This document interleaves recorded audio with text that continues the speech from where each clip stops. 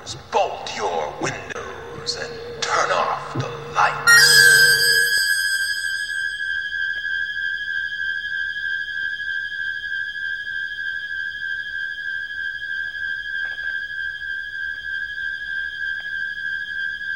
Welcome to Michael Myers Minute, where we delve into the 1978 horror classic Halloween, 1 minute at a time.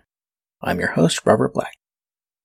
Minute 73 begins with Laurie still approaching the Wallace house. Second 5, just like when she entered her bedroom in minute 27, Laurie is preceded by her shadow. Exterior Wallace house, night. Camera moves up to the front of the Wallace house. On this close-up, the mistaken layout of the Wallace house should be obvious if we haven't noticed it before, or if I hadn't pointed it out before. When Annie goes in and out in minute 54, when Linda and Bob arrive in minute 60, the living room is clearly to the right of the front door. Here, looking at the front of 1537 Orange Grove so close, it should be clear to anyone looking that there is no room to the right of the front door. The interiors, of course, were shot at 1542 Orange Grove. Laurie walks up to the front porch. She stands there a moment listening as if to hear some sound of life from the inside. Second 13, Laurie rings the bell, then she knocks. In the script, she knocks on the door and rings the doorbell. She waits. Silence. Laurie. Bob. Linda. Second 25, Laurie looks back, presumably at the van parked at the curb. She steps off the porch. Laurie. Linda. And walks round to the side of the house, camera tracking with her. Laurie. Annie. In the script, it says she moves to the garage and peeks inside, and there is Annie's car. Laurie thinks a moment, then looks to the street. Laurie's POV, Bob's car. Bob's car sits there on the street. We don't get any of that, because of course the garage is a different location. Angle on Laurie. She turns and walks through the breezeway between the house and the garage around to the back door. As I mentioned in minute 53, when there was talk of the puzzle that is the Wallace property, Laurie's approach here is strange. She circles the left/south side of the house clockwise, but she approaches the open kitchen door from the right/north, as if circling counterclockwise. The kitchen door is ajar. In the script, swinging back and forth in the wind. Laurie starts to step through the open doorway, and the minute ends. But let us return to Carol Clover, regarding the final girl. Quote, the final girl looks for the killer, even tracking him to his forest hut or his underground labyrinth, and then at him, therewith bringing him, often for the first time, into our vision as well. End quote. We're getting ahead of ourselves a little here, but the process has begun. Laurie doesn't know she's looking for a killer yet, but she is looking for one. She won't get a good look at him in the Wallace house, nor at first in the Doyle house, but she will unmask him in minute 87, which will be the first time we get to see his face as well. Not actually the first time she has seen Michael's face, of course, but we won't know that for another 3 years when Halloween 2 comes out. Correction. We, of course, saw his face in minute 7, when he was 6. Let us return to Carol Clover. Quote, she addresses the monster on his own terms. End quote. End quote.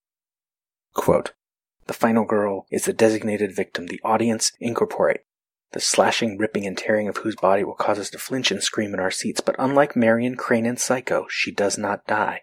End quote.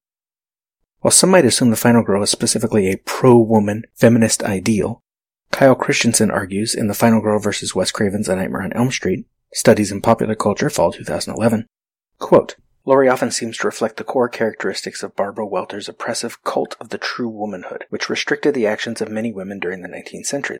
The 4 cardinal virtues of a true woman were purity, piety, submissiveness, and domesticity. These old-fashioned criteria of womanhood, propagated by many women's magazines, gift annuals, and religious literature of the time period, were the qualities by which a woman judged herself and was judged by her husband, her neighbors, and society.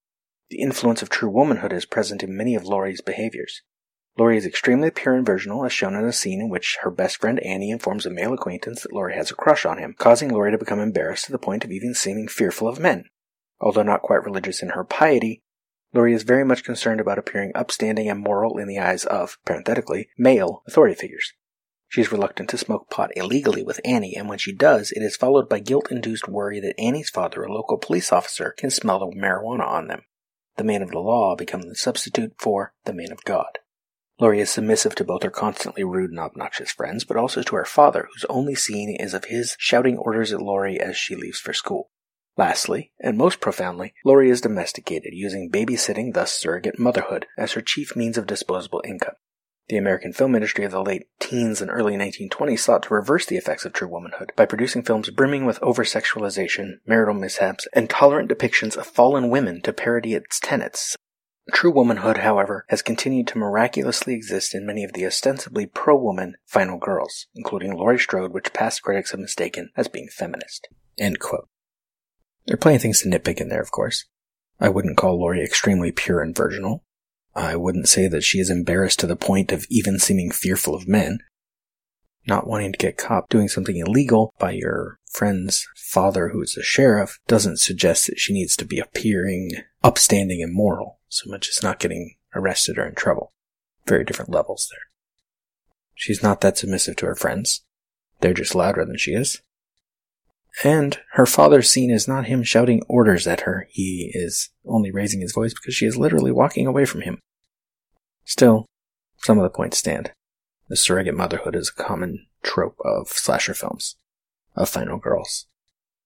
And Laurie is definitely domestic. We will return to more of the final girl, specifically in relation to sex and gender, in a later minute. That is all for Minute 73.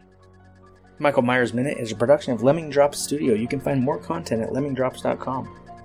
You can stalk me on Twitter and Facebook at Myers Minute, or Instagram, Michael Myers Minute, or join our Facebook listeners group, 45 Lambkin Lane. Don't forget to subscribe and leave us a nice review if you like what you hear. And if you really like what you hear, you can help me out by donating through Patreon at patreon.com/MyersMinute and join the Thorn Cult. Until next time. See you later. Bye.